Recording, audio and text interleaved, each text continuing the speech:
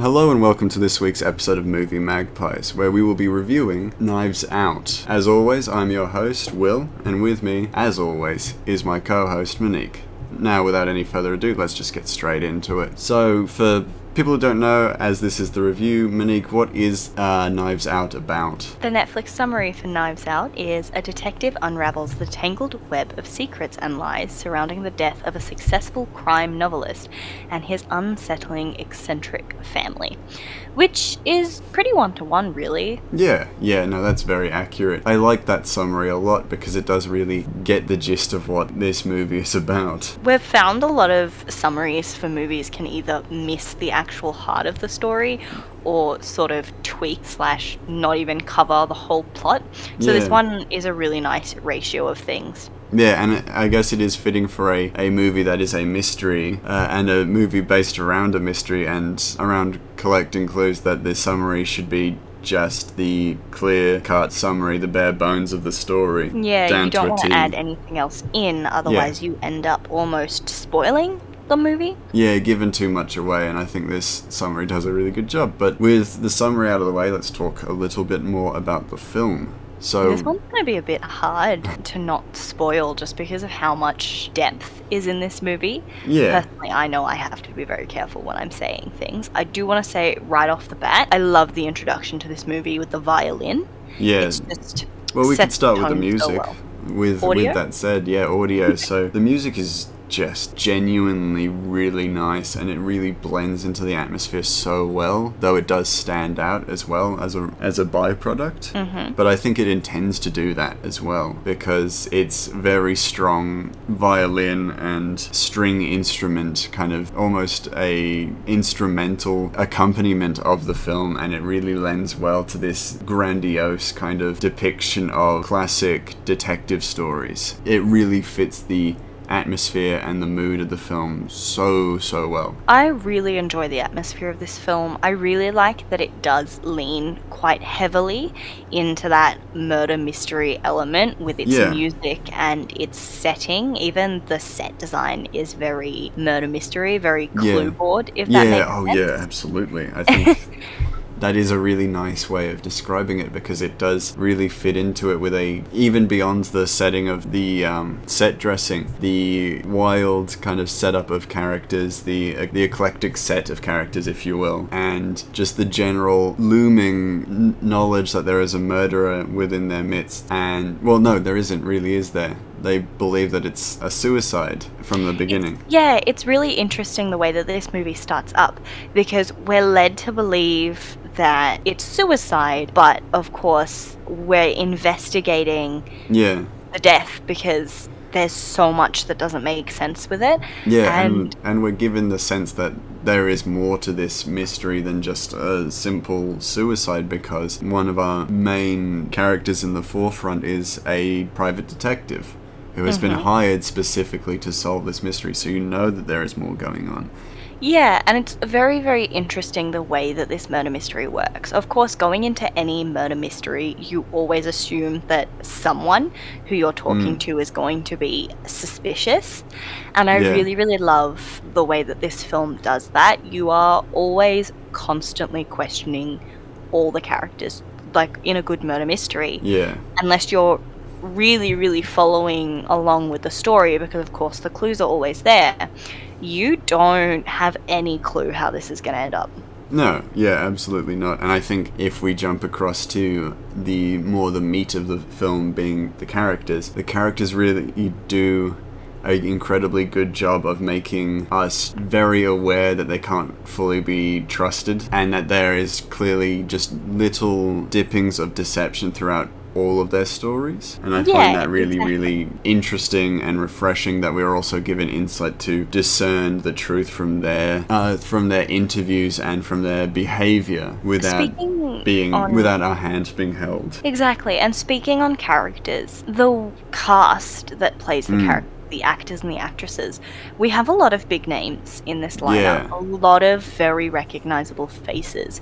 Yet, especially due to the more eclectic and, dare I say, eccentric nature of the family, just like the summary says, it's the death of a very successful crime novelist, and Yeah. therefore a lot of his family is rich and eccentric, Yeah. which means that there's this really nice seamless blend of recognizable actors and actresses and the lesser known actors and actresses that they use in this movie. Like, it's done really, really well. You don't feel like Yeah. anybody was put in as a cameo. They all are there to play the role, and they were meant to play that role. You can just tell that they all really, really enjoyed playing their characters. Yeah, absolutely. That said, I think I probably disagree with you a little bit there, in that I just want to get my point across that in this film, I think a lot of the actors do an incredible job of depicting their characters with a sense of familiarity to each other. I mean, specifically the family, in that you can tell exactly where some of their behaviors came from,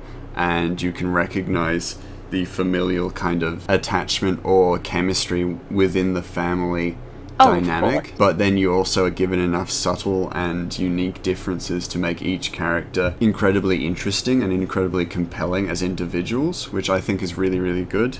In regards to the actors kind of all standing out on their own, I think for sure with such an A-list cast, it would be a huge risk just generally getting a big ensemble like this. And I think for the most part it does it really well. I do think, however, that in this cast there are a few who do stand out stronger than others. I think Lakeith Stanfield is incredibly good as, I don't know his character's name, but he's incredibly good in his part. And he does actually do his kind of almost exhausted detective kind of character a great deal of justice. And then on the other scale of it, there are certain actors within this who clearly have a little less experience, and because they're put in with a group of other actors who are far more experienced, you see it more evidently. That's interesting that you say that, because I didn't really pick up on that. I suppose the only one that I could think of is the actor that plays the son of... Oh, right, Jaden Martell. Yeah,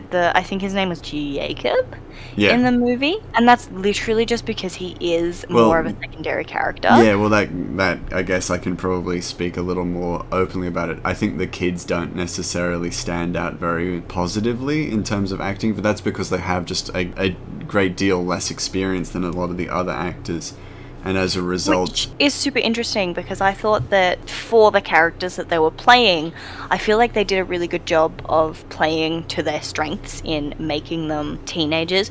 For instance, so Catherine Langford was in 13 Reasons Why. Yeah. Thank you. I cannot speak tonight. And then she went on to appear in Love, Simon, which is also a really acclaimed movie. Like, it was quite popular at the time that it came out. Yeah. So putting her in Knives Out as this sort of person that feels entitled to a little bit, of course, Yeah. her whole thing being that she absolutely hates Jacob, the character, Yeah. because he is pretty much the same as her, but with opposite mindset. I Yeah. feel like they really did well sort of showing what happens when you put two teenagers who are at a family event because they have to be in a room.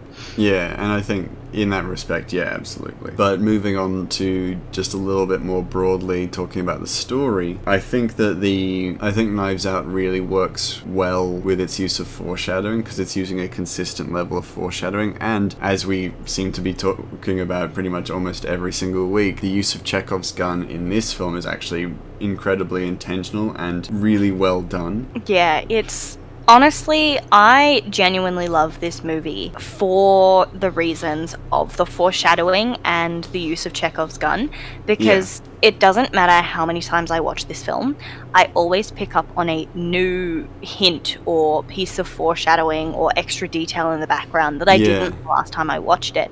And I have actually seen this film 4 or 5 times now, once when it came out in cinemas, and then pretty much almost once a week leading up to this podcast, because when it first came out on Netflix, I watched it. We watched it, of course, to take notes on the podcast, and for the podcast, I should say, and then again with my family because they wanted to watch it at one of our movie nights, and I just was obsessed with it. Yeah, no, it does a really good job of showing off that use of story and how to actually really present Chekhov's gun and foreshadowing in a really insightful and interesting way, because ultimately this is a murder investigation, so things are going to keep coming back up and become relevant, and the point of Chekhov's gun is that if something is introduced to the audience, it should have a use or a relevance to the story, otherwise you're wasting the audience's time. And Knives Out really goes to town on that belief. And as a result, pretty much everything you see on screen actually has a purpose and will come back later, be useful later, or will be integral to the investigation at some point. And I think that's just masterful writing. They even do this with the characters to a certain extent, which I really the love. characters even have a sense of Chekhov's gun, which is great, where some of their personality traits are in itself a Chekhov's gun. Yeah, I do really love the characterization in this movie, and I suppose that's why I do disagree with you a little bit in where you say that a couple of the characters don't stand out, and that is because I don't mean that necessarily as characters, I mean that more specifically in the acting. Oh, okay. Yeah, because I feel that, yeah, definitely the kids or the younger members of the cast. They're acting as a little weaker, and as a result it does make sense that they are on screen for a little bit less. Yeah, it does make sense, and I think they've really beautifully wound that into the story. Yeah, they found a nice balance for that, I think. That's just another thing to sort of say with winding the characters into the story. We have a lot of main characters in this. Out of a lot of the movies that we've watched, I think this one has one of the longest cast lists. Yeah, and I don't think it has a specific main character as well.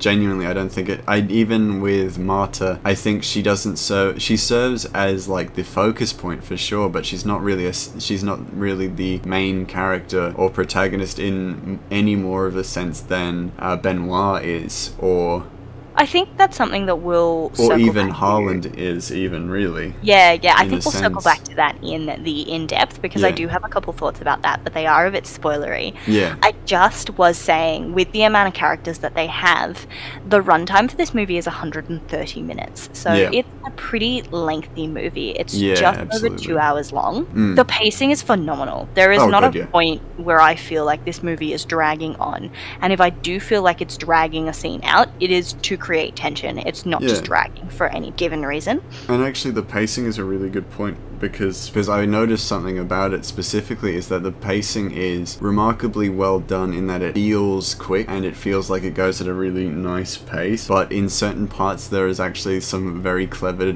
camera trickery going on, where because in certain sections the camera is moving, we're given this sense of momentum, and as a result these moments feel faster despite actually being about the same speed as other scenes, and we're almost given the illusion of faster pacing in certain scenes in a way that actually makes the film feel even faster, which is amazing filmmaking for sure. Yeah, and I just cannot praise this movie enough. I know that we usually do critique movies to a certain extent, Yeah. but I feel like I don't have that many bad things to say about this movie. Yeah, I do have critiques, because I do want to be a little more critical more in some of these films. As you know, in some of our previous reviews I've been just positing positives all the time, so I've been searching for critiques. One of them was just the acting, and that some of the actors definitely are weaker, and because so many of the other actors, such as like Jamie Lee Curtis, Daniel Craig, Christopher Plummer, some very well-known, incredible actors. As a result, the actors like Catherine Langford and Jaden Martell are just a little bit weaker as a result, and of course that's alleviated by their presence on screen being a lot less. And then another one of my kind of points was that Marta's vomit response feels a bit plot convenient Right, at points, yeah. but I do agree with you there. But yeah, as my own devil's advocate for that point,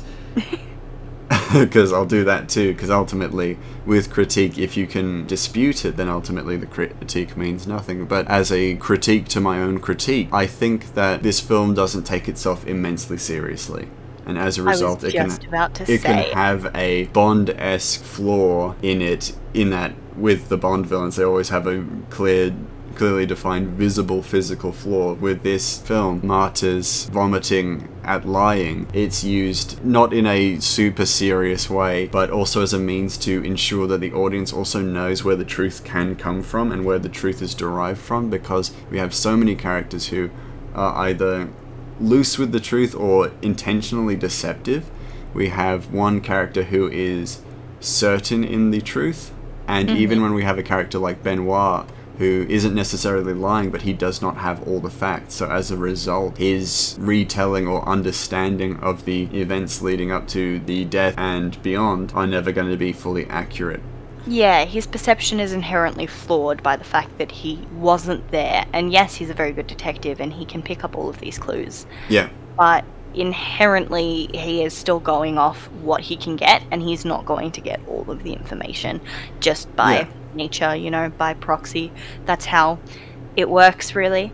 I did want to, when you said devil's advocate there about the movie being a little more camp, like it doesn't necessarily take itself too seriously. It is a very, very good murder mystery. Oh, but what I absolutely. find in difference to, say, the TV show Agatha Christie murder mystery sort of thing, or Murder, She Wrote, I think it's called, is just that those almost take themselves too seriously. Like, this is a very serious plot, and you have all of the clues laid out so that you can figure out the murderer. This one's like, he died. He also wrote murder mystery novels. That was his whole bread and butter, which makes this entire thing seem way larger than life than it probably is. And we're going to lean into that and lean into the fact that they're all a bit ridiculous because they're super rich. And I just love that about the movie. I do think that Daniel Craig's Benoit does a really good job of making us fully understand that this story is not going to take itself completely seriously, because we've got this southern like molasses in July kind of detective who is so clearly passionate about solving mysteries, but then also has this warmth and joy about speaking to people, learning new things about cases and uncovering mysteries and solving puzzles, that you just can't take this film incredibly seriously, and as a result can't critique it. You can't critique it in a way that is harsh beyond its purpose. Yeah, it's really intriguing to me where we've been very, very nitpicky. Even with our last review, we were incredibly nitpicky of the movie despite enjoying it. Whereas I find with this one, I enjoyed it immensely because I found it really hard to nitpick. Like, even if I found something that I thought was stupid, it either came back up in the story later, and that's why it was stupid, which I will go back more into depth. And I think as an admission for our audience, when we went to take notes on this film, we stopped pretty much halfway. We stopped taking notes pretty much halfway through because we both just wanted to enjoy watching it. And it's kind of the first time we've ever done that, where we stopped really taking in-depth notes and looking at this from a critical eye, because there was so little to critique, but so much to like look at and enjoy. And I think it would have not done the film justice if we didn't actually enjoy it, which does feel like a bit of an excuse for us not taking notes. But when it comes down to it, I think that is really a good milestone of a really good film, is that you can't really just pick it apart. You have to watch it to really get to grips with it. Yeah, and I think it's really speaks to how much detail is in this movie. I think I might have said this about Sicario when we watched it as well, but it's one of those movies that you almost have to pause it every 5 seconds if you want to write a note. Otherwise you will miss things. And this one, because of its inherent nature of not taking itself too seriously, and a lot of the details coming back around as either foreshadowing or something that you think is stupid, you're like, why is that there? And then they're like, because of reason you thought we forgot, but we didn't. Like, you just want to watch it. You don't want to have to take notes on it. And even though we didn't take notes on it, we could still probably talk about this film for longer than its runtime. Oh god, because it just has so much details packed. Yeah, absolutely. Genuinely, this film does a lot with a little palette, in a sense. In not that I'm saying color palette, not at all, because it does a fuck ton with its color palette, but in terms of story, it hits a lot of different beats and addresses a lot of different discussions beyond just the murder mystery. Like, it actually has a discussion about wealth divides, but not in the same way that most films discuss wealth divides. In that, in other films, you'd usually see them discuss that the wealthy don't fully understand the issues of the poor, and like that is definitely visible in this film, but it's more it more has like a discussion about how each person treats each other based on their upbringing, despite wealth, and despite whether you come from a wealthy or a poorer kind of state. And though there is a very clear divide in that the wealthier definitely treat the poorer characters, specifically Marta, in a way that is definitely that they see her not as a member of the family, though they do posit that a lot, but as a part of the furniture. And it's a very interesting kind of commentary on this, where it feels like it takes a different kind of path towards this point, where other films would go directly to it, whereas this film kind of ekes around it and actually still depicts the wealthier people as thinking that they're doing the right thing, as opposed to outwardly kind of like kicking her while she's down. Yeah, it's very interesting because in a lot of other movies, if we were to comment on this same wealth divide, for example, in The Joker, it's very, very blatant that the system doesn't care about you. And the rich people at one point they even say that in that film. Yeah, exactly. The system doesn't care about you. Rich people see you as little less than dirt on their boot, you know.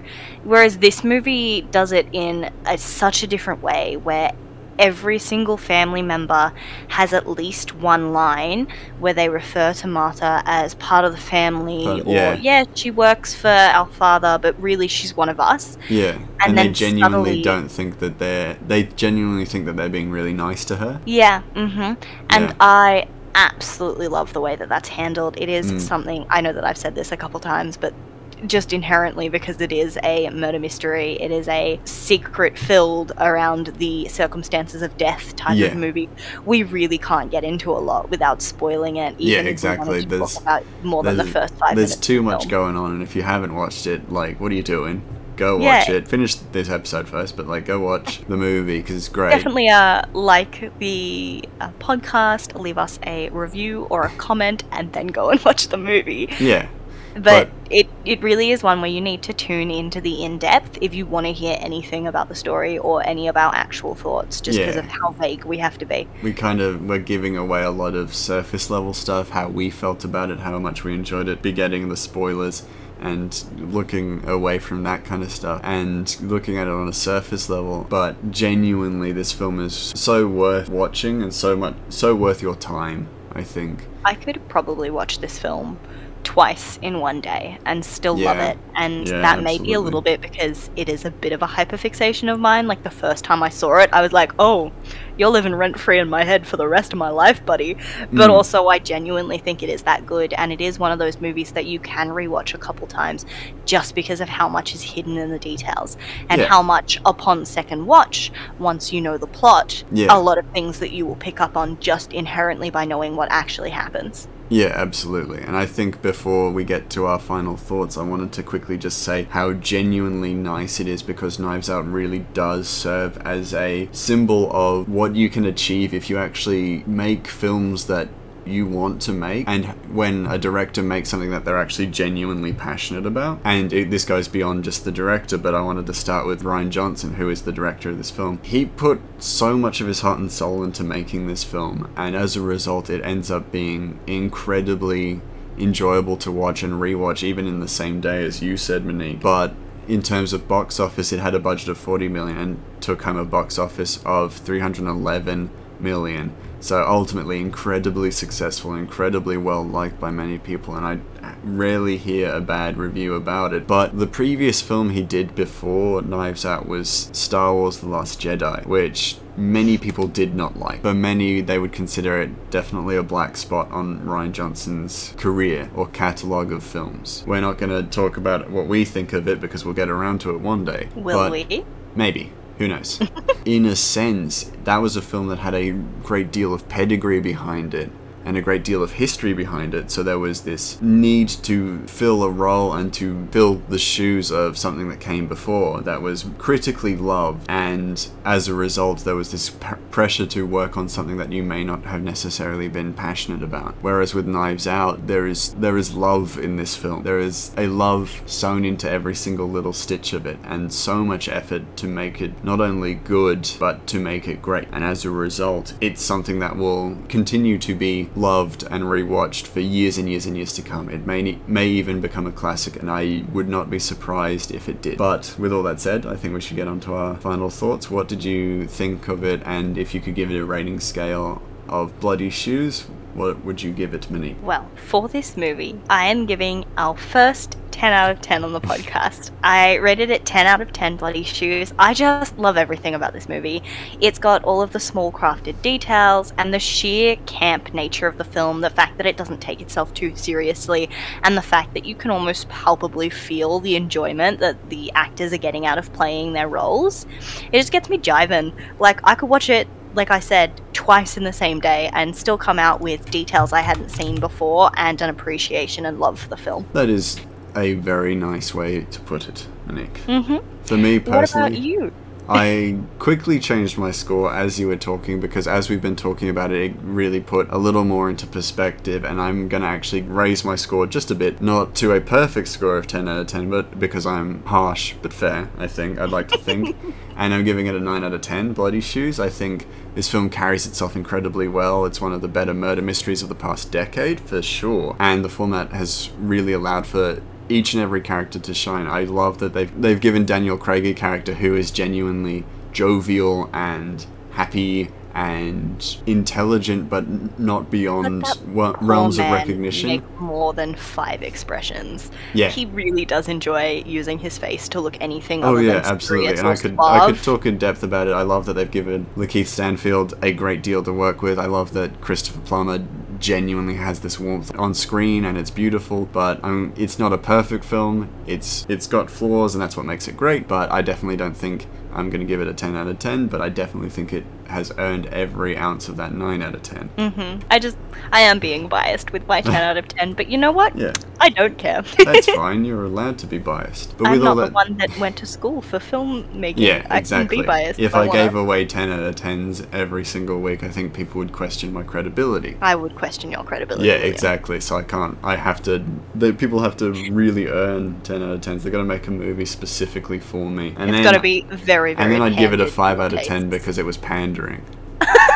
Because like I said, I'm harsh, but fair. Fair enough. But with all that said, we're going to wrap up for this week's review. I hope you enjoyed it. Please feel free to reach out to us. As always, our links are on Twitter. I am at Grey Mouse Inc. and on Twitter, Monique is at Nexitai. She's also at Nexitai on Instagram, and I am at Will_Mortlock on Instagram as well. Monique is more responsive on Twitter, and I am more responsive on Instagram. Be sure to check each of us out. For me, I post a lot of cinematography stuff on my Instagram, so be sure to check that stuff out. For Monique, she always posts updates on the podcast and regularly gives out a refresh on the hint every single week. Be sure to check out our in-depth review, as we talk a lot more in-depth about this film, and we pick it apart, little bits that we loved, a lot of bits that we loved, the bits that maybe we weren't necessarily so happy about, and more specifically I wasn't so happy about because Monique loves this film. I have nothing to be mad about. For this week's Pointless Research, I'll be doing just a bit of trivia, and you will be able to get the hint for next week as well, which I hope you will all be looking forward to. But with all that said, this will be, one of my more favourite episodes that we've done, just because of my love of this film, so do tune in to see me just fangirl horrendously. But with all that said, see you next week.